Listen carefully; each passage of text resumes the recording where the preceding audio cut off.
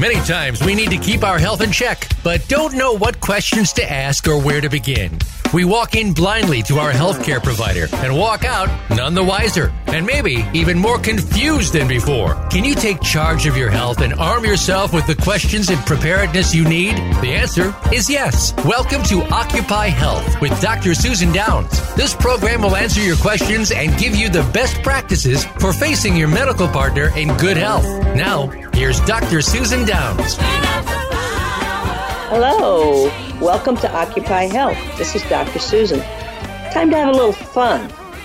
The literature shows that we have to be proactive in our health. We have to exercise, eat right. But more than that, mindfulness, music, laughter, meditation, all have been found to support health, improve immunity, and help with pain.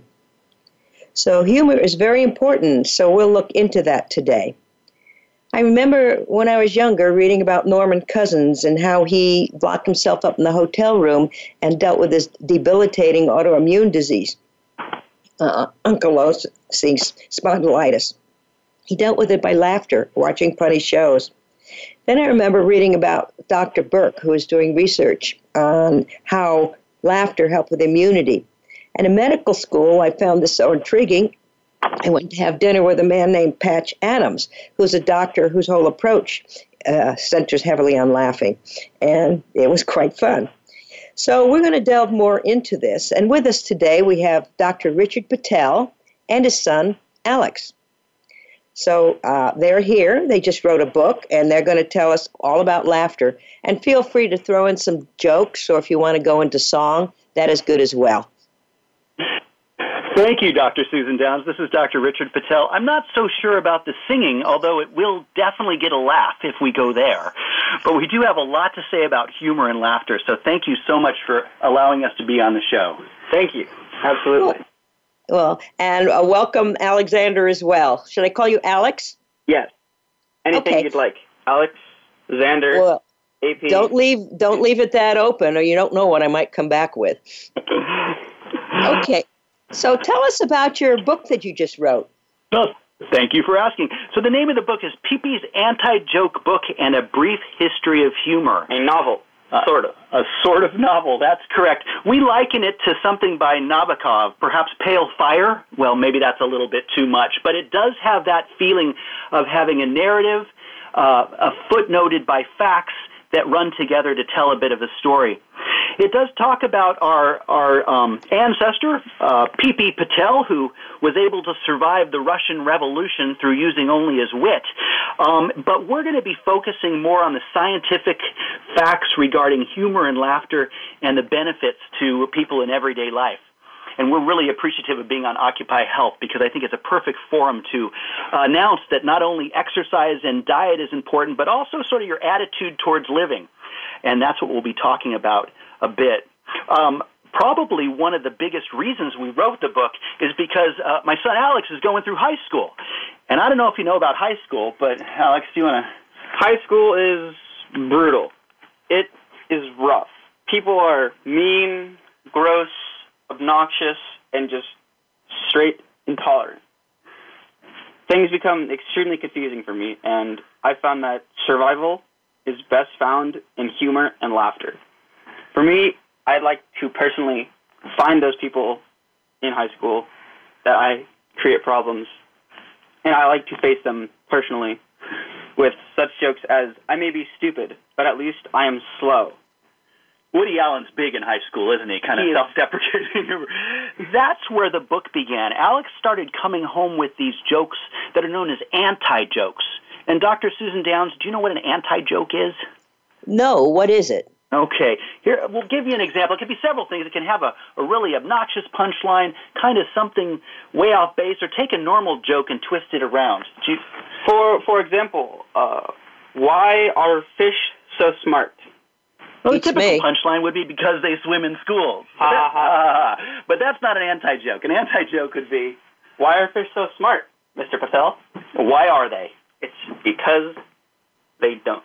They're not. They're not smart. They are fish. So he started coming home with these punchlines, and it was really quite fun. We ended up I would be watching him do his homework, and every so often I'd ask him how he was doing, and he'd throw one of these jokes at me, and I started asking him, why are you getting so much into humor? And that's when he explained to me it's a survival mechanism. And we started together kind of looking into that a little bit, not just so far as jokes, which our book contains hundreds of anti-jokes, but also so far as the science behind humor and what is it anyway. Imagine this. You're an alien coming from another planet, and you land on Earth, and somebody approaches you, shakes your hand, and starts saying, knock, knock. Who's there? Well, I don't remember a good knock-knock joke off the top of my head. Come in. Right, come in. Knock, knock. Who's there? Come in. So it does not seem like a natural thing when you look at it objectively, but we as individuals respond to it. And perhaps we can take a moment to explain where humor comes from, because really to understand the power of humor, you have to know why it evolved. Let's start with us here. A neurologist, a very famous neurologist, I'm sure you've heard of him, V.S. Ramachandran. I think he's down at San Diego now, UC San Diego. He's written a bit about laughter and that it's a critical human function. In fact, it seems to be an instinct. Even deaf and blind children can laugh and to smile without being taught, and it seems to be similar across all languages and cultures. So truly is something that's part of being human. But I actually think, and the research shows, that it has been around even before we've been human. I think we have time for another story. Let me give you an example. I was down in Corcovado. I don't know if you heard of this national park. It's in Costa Rica, in Central America. Beautiful place, lush canopy, and up in the canopy there are all sorts of monkeys. They have squirrel monkeys and capuchin monkeys, and I was actually kind of tracking in my amateur way a group of howler monkeys. And I was just beyond their sight, but when they noticed me, they started doing certain movements, and the troop became very quiet. But as soon as I presented myself and that they saw that I was just some balding guy in Bermuda shorts and a flowery shirt, they started making these kind of herk kind of noises. I don't know what that sounds like to you, Dr. Downs, but it was kind of a heavy breathing, panting kind of noise, very dissimilar to a human chuckle. But a lot of evolutionary biologists believe that this was the precursor to laughter, that it in fact communicated a retraction of a threat. So I was not a jaguar creeping towards these people, but that's what they thought, or these howler monkeys. But that's what they had to assume initially. As soon as they noticed that I was a tourist in Bermuda shorts and a flowery shirt, then they started their form of laughter, which was this breathing to indicate, oh, nothing's really wrong. It's just a tourist coming to look at us. People have actually done studies on this, looking at tickling. Tickling is quite different. It is a little, you're right, Alex, it is a little different. It's more like combat practice, but Dr. Marina Dalvia-Ross at Portsmouth University in Great Britain, she actually looked at tickling bonobos, chimps, gorillas, orangutans. Can you imagine Dr. Downs getting a grant for tickling primates? It sounds a little... no end of surprises of what our government spends money on. It's the kind of grant that I'm going to go for. In any case, she was able to achieve this, and she actually found that the closer on our evolutionary family tree a primate is, the more it will sound like us. So bonobos and chimpanzees that are a little bit more like humans, they do have laughter-like sounds. Further away on the family tree, like gorillas and orangutans, their laughter is more like that of the howler monkey, more like panting and clicking than a hearty human chuckle. But again, it all seemed to begin as a communication of a retraction of threat. Although, I have to say that all primates do exhibit laughter, and they all absolutely love to crack jokes. They do crack jokes. I know. Go ahead, Alex. And weren't there studies on rats and tickling rats and have them laugh? That's interesting. Rats do, tickling is one of those things that I think is, as I said, it's a preparation for combat. All of your ticklish spots are in very vulnerable parts of your body. So if you can imagine bonobo monkeys or small children wrestling and tickling each other, they do laughter to indicate that I'm okay. This is not threatening. Let's continue tussling around and wrestling with each other. Once it gets a little bit too aggressive or painful, that laughter stops, obviously, and another sound is communicated like, ow, get away from me. But the tickling is believed by a lot of researchers to be a way that people can practice self-defense in combat and alert the other individual that it is non-threatening and to continue. Why do humans laugh? That's a really good question. And I think there's really three main reasons that humans laugh. I think the one we've sort of described a little bit, and that's sort of the reduction of tension. When there's tension, such as if I, instead of being in Bermuda shorts and a flowery shirt, actually was a jaguar, well, that leads to a lot of tension. And when when the howler monkeys discovered I wasn't a jaguar, then they laughed to communicate and to reduce tension. And that actually is the second thing that humor does. It promotes socialization. Yeah. In high school, exactly, as Alex was saying, that's one way to get those big bully enemies to become your friend, as you joke with them, and instantly there's a bond that forms. Alex and I were doing a lot of research regarding humor and reading a lot of different books of a lot of different eras regarding humor. And one thing that was not mentioned that we highlight a little bit more is that humor is tied to learning. When you are presented with information that's in conflict with the heuristics of your mind, with the ethics, the morals, with the everyday logic that you live by, our initial reaction is to reject that. We say, nope, that doesn't fit into my scheme of what's real and not real, so I don't want to hear it. Humor is one of those things that seems to cut through those defenses and allow people to at least listen to, if not perhaps at times embrace, different points of view. I think that's why a lot of shows such as Saturday Night Live are so popular. They talk about some very edgy material, as do stand-up comics, but they're able to get away with it because they're behind the mask of humor, which instinctually says, hey, this is not threatening. Let's check this out. So those are probably the three main ways. But you can't really even start to laugh and to have humor unless you're in what's called the comic space. Do you know what the comic space is? What is it? I'm going to tell you. We're going to tell you.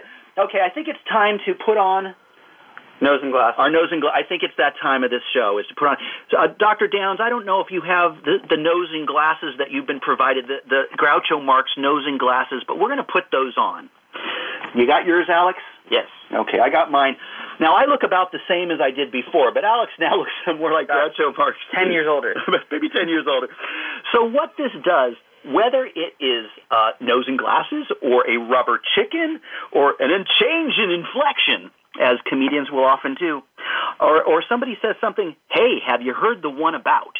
All of those cues tell our brain to suspend reality and dull our brain's empathy circuits, meaning that we're getting a message from whoever we're watching or listening to that what's going to come next you should not be threatened by, it's harmless, and go with the flow. Without that comic space, you can run into trouble. You shouldn't tell a lot of jokes about weapons in line at the airport, for instance. That is just not a place where nose and glasses or rubber chickens are going to fly. You can't get in the comic space here. But we do it on purpose. A lot of us every night will turn on the TV on comedy programs or go to a comedy show or joke with our family and friends. So we do this quite often in order to reduce tension, promote socialization and community, or the third one that we're really trying to espouse is to promote understanding of ideas that might be a little bit outside our usual realm of acceptance. So why do we laugh? Why do we laugh? Once again, we have to go back to the chimpanzees and trees. That's where we get the socialization. If we have an internal chuckle, it doesn't promote that communication that what is going on is non-threatening and bind people together. I got to tell this one. I got to tell this one little story about Coco the gorilla. I don't know. Do you know Coco the gorilla? No. We'll tell you about Coco. Well, Coco the gorilla was a 42-year-old gorilla with an IQ of roughly 70, living in Santa Cruz Mountains, just south of San Francisco. Coco has been taught over 1,000 American Sign Language symbols. That's the gorilla version. The gorilla version of sign language. Let's be clear about that. As well as 2,000 words. But one person noted that Coco slyly knotted her keeper's shoelaces once and then signaled chase to trip. Which I love that. So this gorilla, unknown to her keeper, tied the keeper's shoelaces together, went in front of the keeper, and then sign language, chase me. That, to me, that is a joke. And that actually speaks a lot towards sort of the origin of humor, the history of humor within the human species. We really love what Coco loves. Before Shakespeare, humor was all slapstick, fornication, poo-poo, that kind of stuff that Coco the gorilla really could get into. And even since the beginning of time, we do have the oldest joke. Tell us, what is it? Why not? It's good. You want to give that one? The oldest joke was told in 1900 BC in southern Iraq, and it goes something along the lines of, something which has never been since the beginning of time, a young woman did not fart on her husband's lap. I guess you had to be there. You probably had to be there in southern Iraq in 1900 BC. But a lot of the old jokes that we find in the museums that we believe are jokes really have to do with sex and poo and all those sort of bodily functions that may be a little bit tension-producing that people are trying to relax about. After Shakespeare, though, around that time, things really started to shake up. It got much more sly. It got much more subtle, and really towards sort of anti-jokes and the kind of jokes that we talk about in our book. There actually is a laugh lab at the University of Hertfordshire in England. Richard Wiseman is kind of a famous joke studier, and he went through thousands of people and tens of thousands of jokes to try to figure out what the funniest were. The funniest jokes seem to be those that caused a feeling of superiority over others, a realization of misconception, or attention due to edgy or sensitive topics. Dr. Richard Wiseman also came up with the world's funniest joke. And I'm going to tell it to you. Great. Why not? Two hunters are in the woods when one of them suddenly collapses. He doesn't seem to be breathing, and his eyes are glazed. The other guy whips out his cell phone and calls emergency services. He gasps, "My friend is dead. What can I do?"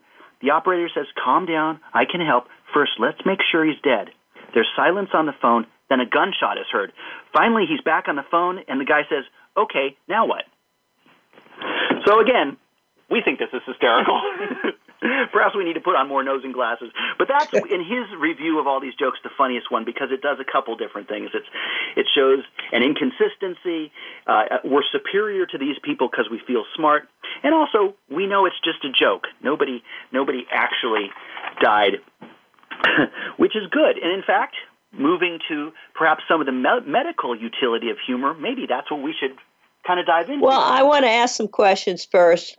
Do we all laugh at the same things? Do we all find the same things funny? We certainly do not. There's a wide variety in what people find is funny. I think people certainly do laugh more so with several different things. There are several kind of fun facts that we know is that, for example, kids happen to laugh 3 times more than adults do. Yeah.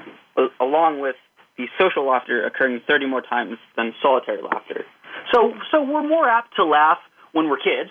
We laugh at everything, maybe as a coping mechanism. I'm not sure. Certainly in high school there needs to be a lot of humor. But also in a crowd of other people. Laughter is very contagious, and I think it really goes back to the neurophysiology of the origins of laughter, which was a means of communication that it's a retraction of a threat. So I think when we hear people laughing, we certainly laugh more. And for listeners, if they wish to kind of test some of this out, there's something on the net called the Skype laughter chain. If you want to look at that, of course there's lots of funny shows out there, but if you want to look at the Skype laughter chain, basically it is a bunch of people laughing at each other, and as you watch it, you'll start laughing too, just because laughter in itself seems to be funny. Well, can we laugh without any stimulus? We just decide to laugh, or do we have to think of something funny? I just laughed then. Well, you're right, and that's because laughter comes in many forms. It's a way to communicate, hey, I'm with you. For example, if the boss roars in and then leaves the office, and you have a coworker sitting there, you might say, ha, ha, ha, boy, the boss is really angry today. Or you might say, ha, ha, ha, great weather we're having here. These are ways to alleviate the tension that separates people and allows people to bond. Because in both of those examples, it's not really funny that the weather's nice or that the boss was angry, but that little giggle at the beginning or the end of the sentence can initiate a bond between the listener and the person telling the little tidbit. So we need a stimulus in order to laugh at it? Oftentimes, yes. I mean, certainly people do not laugh in solitary very often. They do. You might read a really funny book. I laugh all the time when I'm alone. You might be a special case, Dr. Jones, but I think for most people, and you know what, I can't say that to be true, because I think a lot of people, when they're feeling tension, they utilize laughter as a way of getting that tension down, resetting their circuits in such a way that they can pay attention to whatever trouble might be ailing them and go on with their day. Without that, there are certainly a lot of other ways to get rid of tension. We meditate, we exercise, things like that. But laughter is something that we always have with us. We don't have to go to the gym. There was a researcher who looked at cardiovascular function who actually said that laughter may not be a substitute for a workout, but it's certainly cheaper than a gym membership. And I think that's good. That was a good one. That's a good one. Can we tickle ourselves? You know what? That is a really good question. What was the 10 seconds? It takes 10 seconds of laughing. Oh, you were talking about the workout thing. Well, one, it's difficult to tickle yourself, but Alex was mentioning another researcher who looked at heart rate and blood pressure and equated 10 seconds of really big belly-rolling laugh to a 10-minute rowing workout. It seems to use the same amount of energy, maybe not the exact same muscles, but there's something to be said about a big, hearty belly laugh for cardiovascular health, and that seems to play out in some of the research as well. Yeah, some of the research shows that it lowers arrhythmias, the blood pressure, urinary epinephrine and norepinephrine, need less nitroglycerin for angina, a lower incidence of recurrent heart attacks, etc. You got it. Blood flow, a lot of good things. These are all good things. So, and including for people with mental health difficulties, I mentioned you mentioned the cardiovascular health. You talked about cortisol a little bit, I think, in there, the epinephrine, norepinephrine. I remember the last guest on your show, Dr. Robert Lustig, was talking about serotonin being part of happiness and dopamine being more part of pleasure. And the problem with the dopamine is you can get tolerant to it, such as people who have addictions to opioids and things like that. It turns out that laughter initiates both the serotonin and the dopamine system, but as far as we know, there is no evidence of becoming tolerant to laughter. It's not something that you overdose on. The nucleus accumbens keeps on spitting out the dopamine to keep you happy and pleasured, as well as the serotonin system is operating to keep you feeling happy too. So that's the one drug you can't really overdose or become addicted to is laughter. Well, there have been some incidences where it has resulted in harm. For example, let's see. There have been some cases like this guy, Alex Mitchell, who died because he was laughing, and certain health conditions, it would be a little bit, you need to be cautious. I've got to tell you the story of this guy. So this is back in 1975 about an Englishman, Alex Mitchell. Alex Mitchell, who died laughing at Kung Fu Capers, an episode of the TV show The Goodies, featuring a bagpiping, kilt-wearing, black, pudding-armed Scotsman master of the Lancastrian martial art, Yucky Thump. After 25 minutes straight of pure laughing, Mr. Mitchell slumped to the couch and died from heart failure. Later, his widow thanked the writers of the goodies for making her husband's last moments enjoyable. Now, it is true. This gentleman died after laughing 25 minutes straight, which it sounds like about a 6-hour rowing exercise if you equated it to the other researcher. But, we can't really blame laughter. Perhaps he would have had a heart attack anyway. We could certainly note that his widow was thankful to the writers of the show. She wasn't suing them or anything. She was thankful that he was able to go laughing. But yeah, it's not a good thing to have a big hearty belly laugh if you're driving a car or in other situations where you could be harmed. But other than those few instances, it is really hard to find negative regarding laughter. Yeah. Other incidences might be if you had a hernia or a jaw dislocation or stress incontinence. That could be embarrassing, but it's worth the risk, I believe. I believe so too. Well, what do you say we go through some of the real places where health seems to be benefited by laughter and humor? Let's just dive right in this thing. How does that sound? Well, just one question first. Are there different kinds of laughter, like nervous laughter, excited laughter, happy, tense, laughing if someone else is, wit, sarcasm, clowning around? What kind of different kinds of laughter are there? I'm glad that you mentioned that, because really the neurophysiology of humor and laughter, where this is driven in the brain, there's really two main circuits in the brain. And it is true that some of these cross over, but for things like involuntary laughter, that emotionally driven laughter, where you just hear something and are just rolling on the floor, belly laughing and aching, and you're crying, you're laughing so much, that seems to be processed through non-frontal lobe circuitry. So it's through the amygdala, the thalamus, the hypo and subthalamic areas, and something called the dorsal tegmental area, the brainstem. And again, this is due to that laughter where you see somebody do a pratfall, they slip on a banana peel, do not break their hip, but land and then get up. That kind of involuntary laughter really seems to be more the primitive, instinctual kind of laughter that just comes out real heartily. But there's also a voluntary system. I described the person saying, ha, ha, ha, the boss seems to be angry today.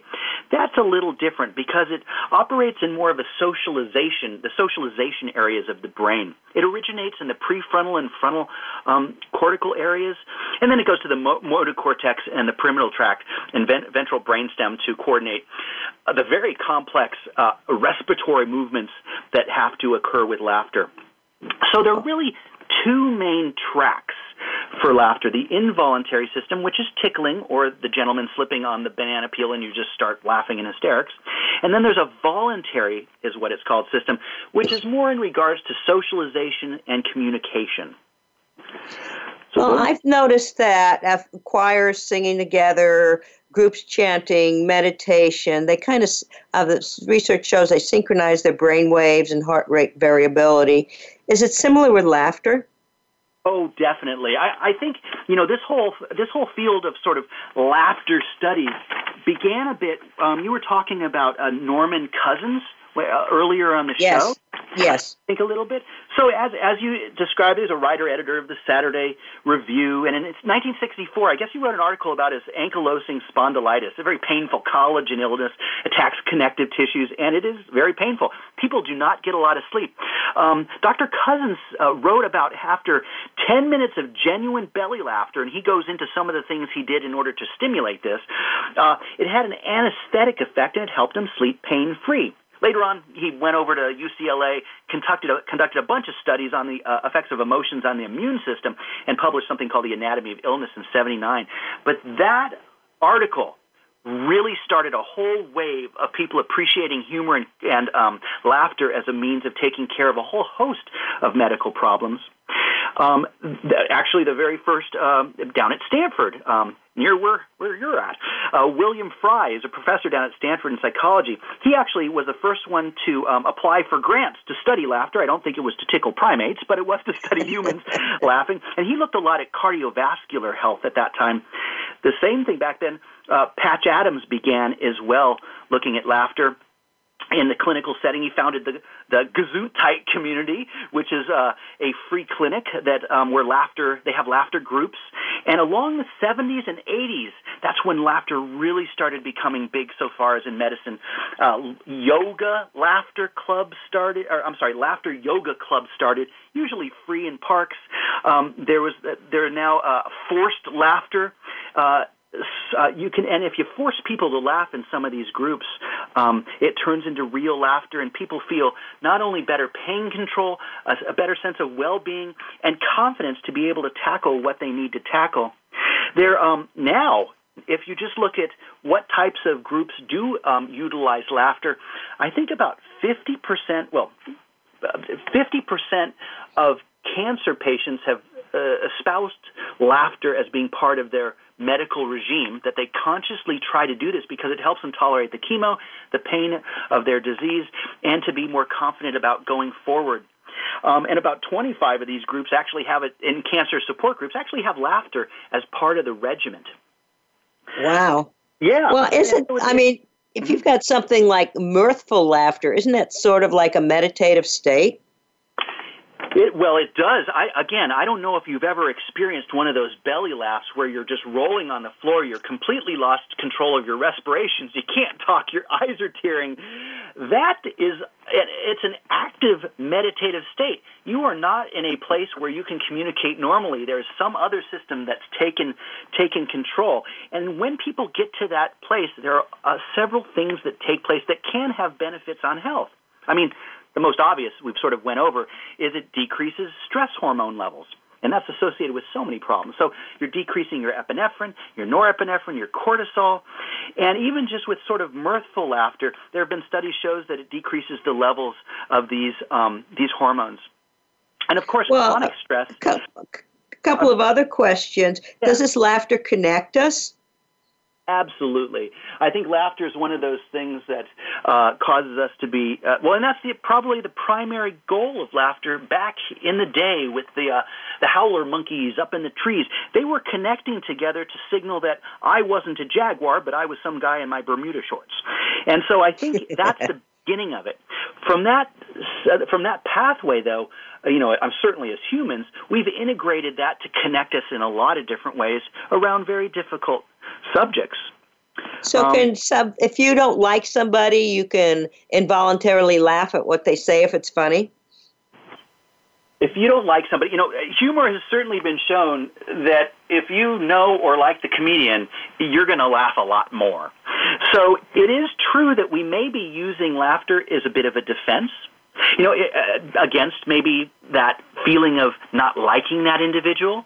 Interestingly, Freud, of all people, Sigmund Freud was a big promoter of laughter. He wrote his very famous Interpretation of Dreams book, but he also wrote an Interpretation of Jokes book. And in this book, he really believed that humor was he, of course, he was more on the sex side of things, so he felt that humor was a defense against our most secret, how could I say this, desires that we can't speak of. He really, in his jokes and their relation to the unconscious, because that's actually his book, he associated his joke work to his dream work. He said that humor is a deliberate mental expenditure, and it's connected to a lot of other mind activities, but it's used to stabilize conscious and unconscious reactions to assault or surprise. He felt that it was a pretty healthy defense, too. This was one that he really promoted, and he didn't believe these were random. He believed they were real intentional acts. There's a gentleman by the name of Gershon Legman who, my goodness, talk about the king of joke research. This guy reviewed 60,000 jokes, and he put them into categories that I won't list them all because some are kind of dirty, but there's food dirtying and sexual smorgasbord is one of his chapters, sputum and vomit, defiling of the mother, and it goes on and on and on where he categorized these jokes. But the interesting part of this is that he believed that your favorite joke is your psychological signature.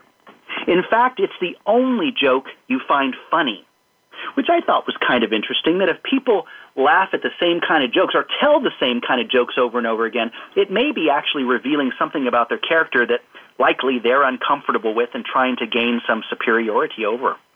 Interesting. Another question along the same line. I notice some people laugh at what I say, and I'm only mildly silly, but some people are laughing at it all the time. What does that mean? Well, it may, again, we have to go back to three different things. One is they're laughing because they're nervous.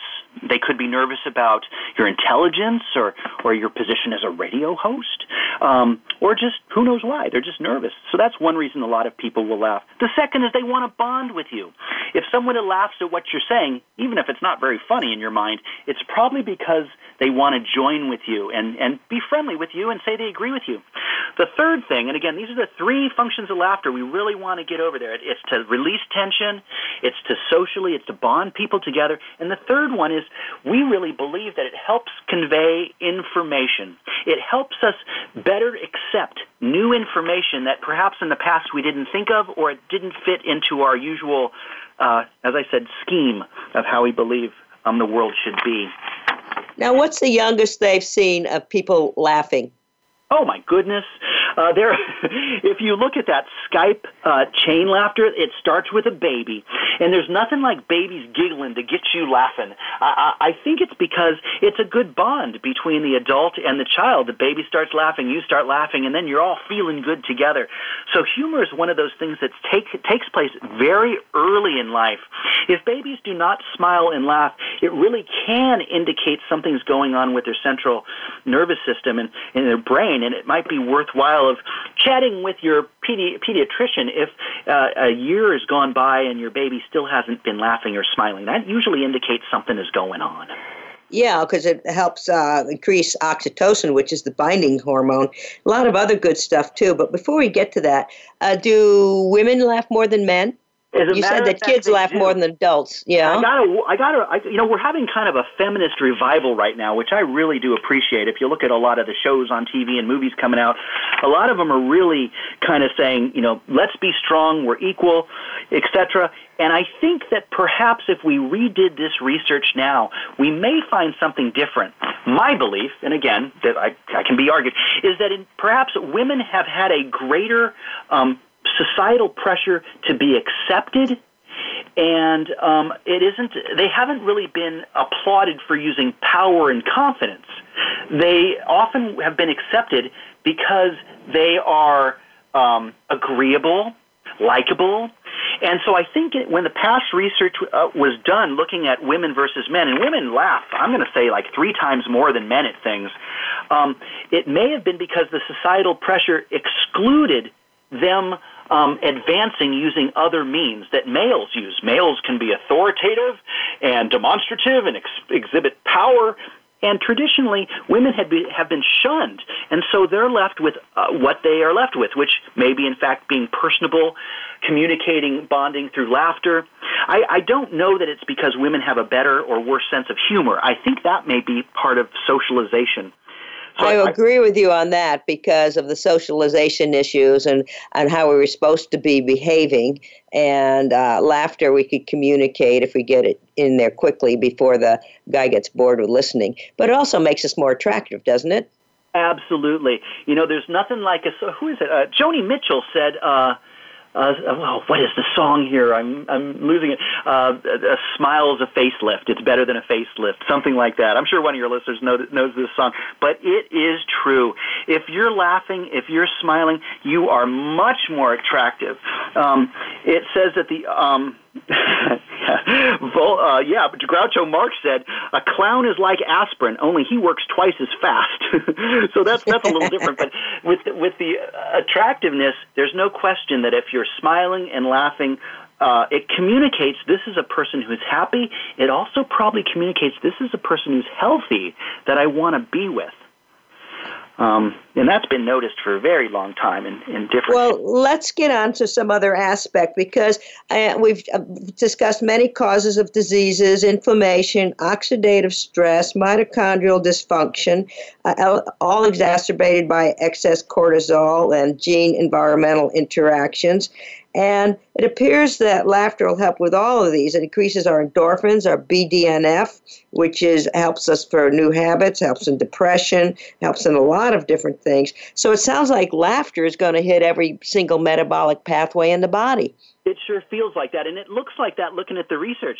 I think a good place to start looking at where humor and laughter can be helpful is stress. We all can relate to stress. We all know it rises cortisol and epinephrine and norepinephrine and all that stuff, and we've seen research that's it decreases the level of cortisol, epinephrine, and including growth hormone as well. And we know that chronic stress certainly affects immunity.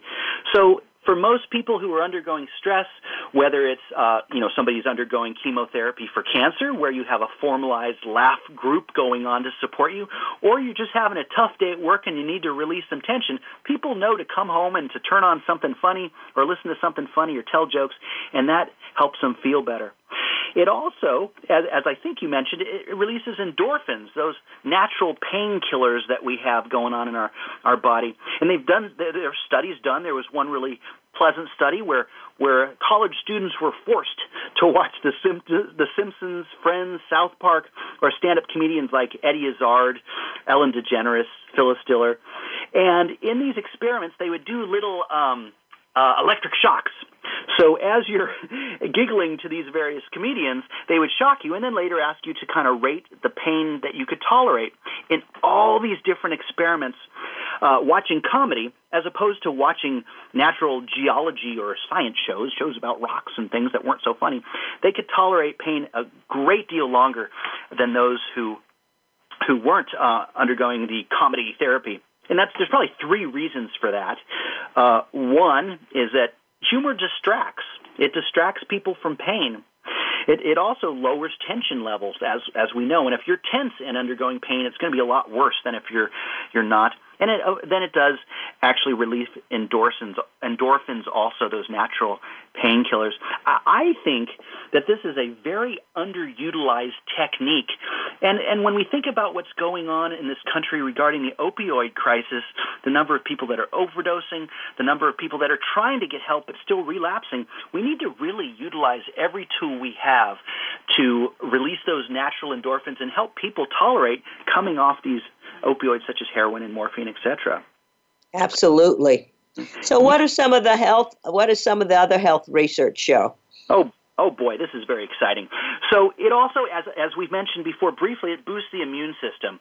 And, I do not know the mechanism of this. I don't think anybody knows the mechanism of it, but it started back in the 1980s when folks were researching this. You mentioned Drs. Lee Burke, one of the associates, Stanley Tan over at Loma Linda University were some of the first ones who were looking at laughter boosting specifically T cells, immunoglobulin antibodies, the IgAs, etc., and the beta cells. A lot of those studies looked at easy stuff because it's easier to look at like salivary antibodies A, and those are IgAs. And what they found in this study, they used Richard Pryor Live as the thing treating or getting people laughing. And this was back in 1985. They published a study, and in fact, they found that the salivary IgAs that reside in the mucosal areas of the mouth increased almost double-fold. Interestingly, I think this is really great. Interestingly, they show that children who were laughing, that is fourfold greater IgAs in the salivary glands that are produced. And they also connected it to they don't catch colds as much. I thought this was really interesting. And other studies have gone a little further to say that looking at the effect on the natural killer lymphocytes, now called non-B, non-T null cells, but these can lyse tumors. They were looking at, here we go. With the IgAs, they noticed that it decreases Epstein-Barr, mononucleosis, herpes, and influenza are all affected by the same class of IgAs. So I find this really a great reason, beyond all the other great reasons you might have, to laugh with your kids. And having an environment that releases tension, that encourages laughter, in fact, people might not get as many of these kind of seasonal colds and flus that are always going around schools and the rest of the population. I thought that was kind of fun. They in doing this immunological research, looking at folks with a little bit more serious diseases, I mentioned the natural killer cells, those non-B, non-Ts, or null cells, those are really important in treating, or the body's own defense against leukemia and sarcomas and carcinomas and melanomas. And they've been found to increase as well with folks that are laughing.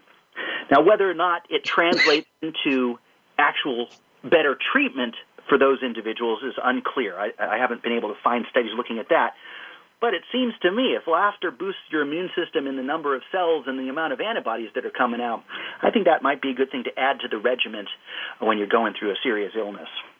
What about diabetes?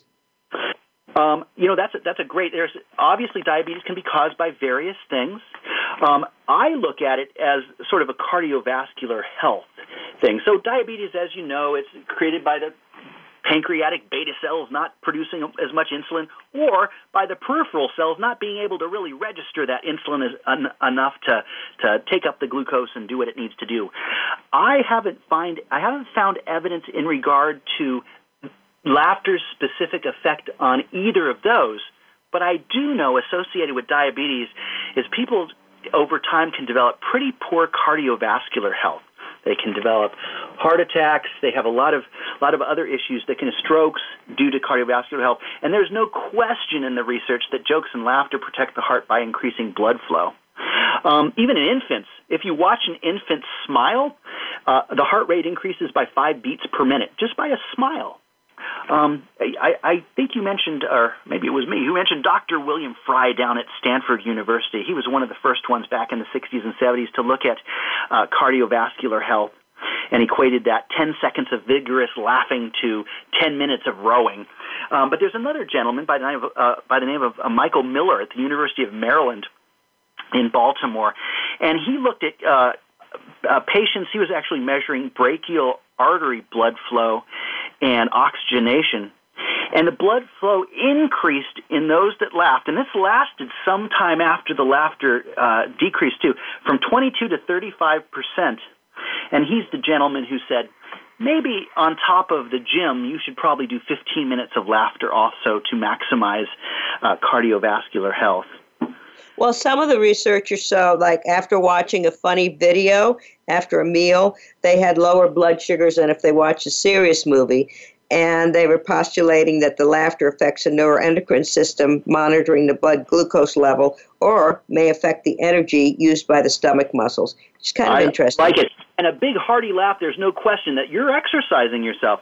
I think if you fully engage in a big hearty belly laugh, you're using 52 muscles, and you're burning a lot of calories to do that, including the degree of respiration that increases in your heart. So you are getting a bit of a workout once you're laughing. It's hard to maintain that for too long, but to me it sounds much more pleasant than going to the gym, but that's just my own personal belief.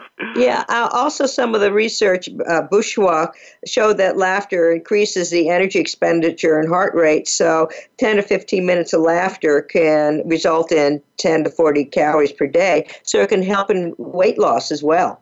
I like it. This evening when I go to the gym, if people start hearing me laugh, I don't think they'll know what I'm doing, but hopefully they can appreciate the exercise value of it. The other place that we have not touched on, and I think it's critical, is really looking at psychological health. We believe that one cure to mental illness, and this is a strong belief, in fact, is jokes and humor. Yeah. Humor, as we've said various amounts of times, humor ties us together. Laughter occurs 30 times more often in a group than one alone, which, as a benefit, is fantastic. It promotes socialization. And along with this socialization, it helps us through adversity, as well as claiming to relieve burdens, inspire hope, decrease stress, and alleviate pains and conflict. Yeah, and well said. You know, all those things relieve those in despair. And with mental illness, there's certainly, whatever your diagnosis may be, there's a tremendous amount of despair. You know, interesting thing about mental illness is right now we're still pretty primitive in the way that we describe psychiatric problems. We'll call things bipolar, we'll call them schizophrenia, obsessive compulsive. We all have all these labels, but they really are made by symptom checklists. It does nothing really in regards to the pathophysiological processes that lead to these disorders. Well, isn't it the same processes we already mentioned, the inflammation, oxidative stress, mitochondrial dysfunction, etc.? Exactly. And what you're really describing there is a different set of criteria. That's the research domain criteria, which kind of transcends our usual DSM menu-style diagnostic system. It doesn't really look at a checklist of symptoms, this research domain criteria. In fact, it looks at the neuropathology across many diseases. And there are some pretty standard things that we see in all mental illness. Neuroinflammation, I think you might have mentioned that. So we see that the immune system is triggered in any kind of acute episode of mental illness. There's inflammatory cytokines that are running around the brain, interleukins, tumor necrosis factors, C-reactive protein, all these inflammatory markers that are very important with acute illnesses, but unfortunately when they stick around they can cause damage unto themselves that seem to be associated with mental illness. We also get glutamate pathway abnormalities. That's a stimulatory neurotransmitter in the brain. We have... yes, we had Dr. Reed talk about that recently. Oh, terrific. Yes.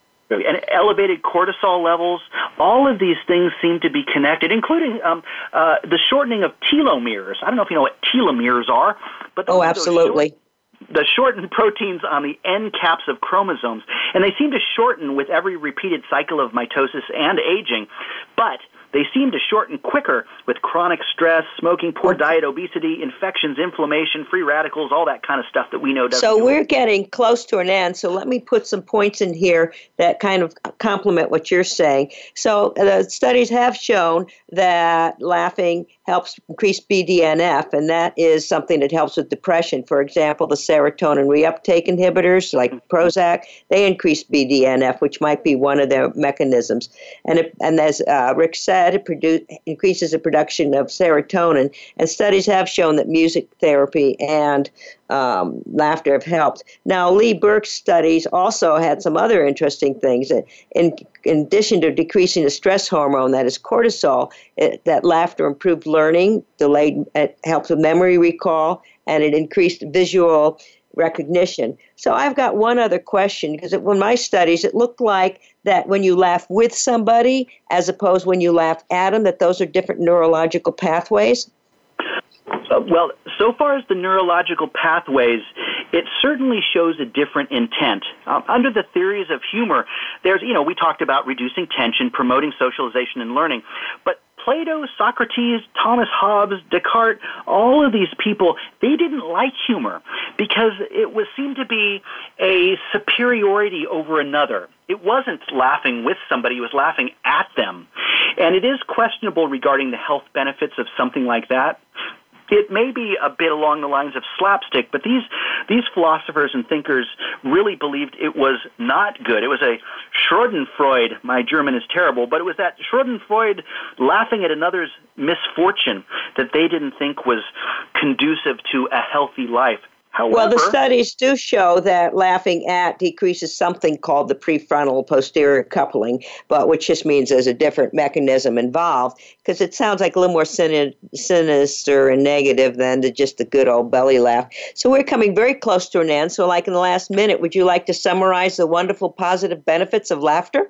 I sure would. So in short, there are three main things that laughter helps and humor helps. Humor helps reduce tension.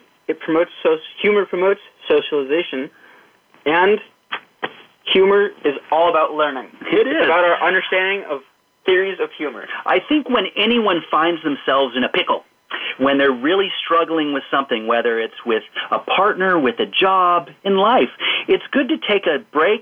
Most folks say take a walk and breathe. I would say add to that a little bit of laughter. It can certainly reduce the tension that you're experiencing, help you feel connected with the world and people around you, and it may help you look at your situation with a different lens than you first went into it. So, again, let's get those 15 minutes of laughter in a day and try to lead a more healthy life. And I couldn't agree more. So in addition to doing our own research to help ourselves and others and working with our providers, I think we need to go out and get a lot of good belly laughs and share that and share the love with that. And so, audience, I ask that you be well and have a good laugh. We got the power to change the world. Thank you for listening. Occupy Health with Dr. Susan Downs can be heard live every Friday at 2 p.m. Eastern Time and 11 a.m. Pacific Time on the Voice America Health and Wellness Channel. Here's to better health for you this week.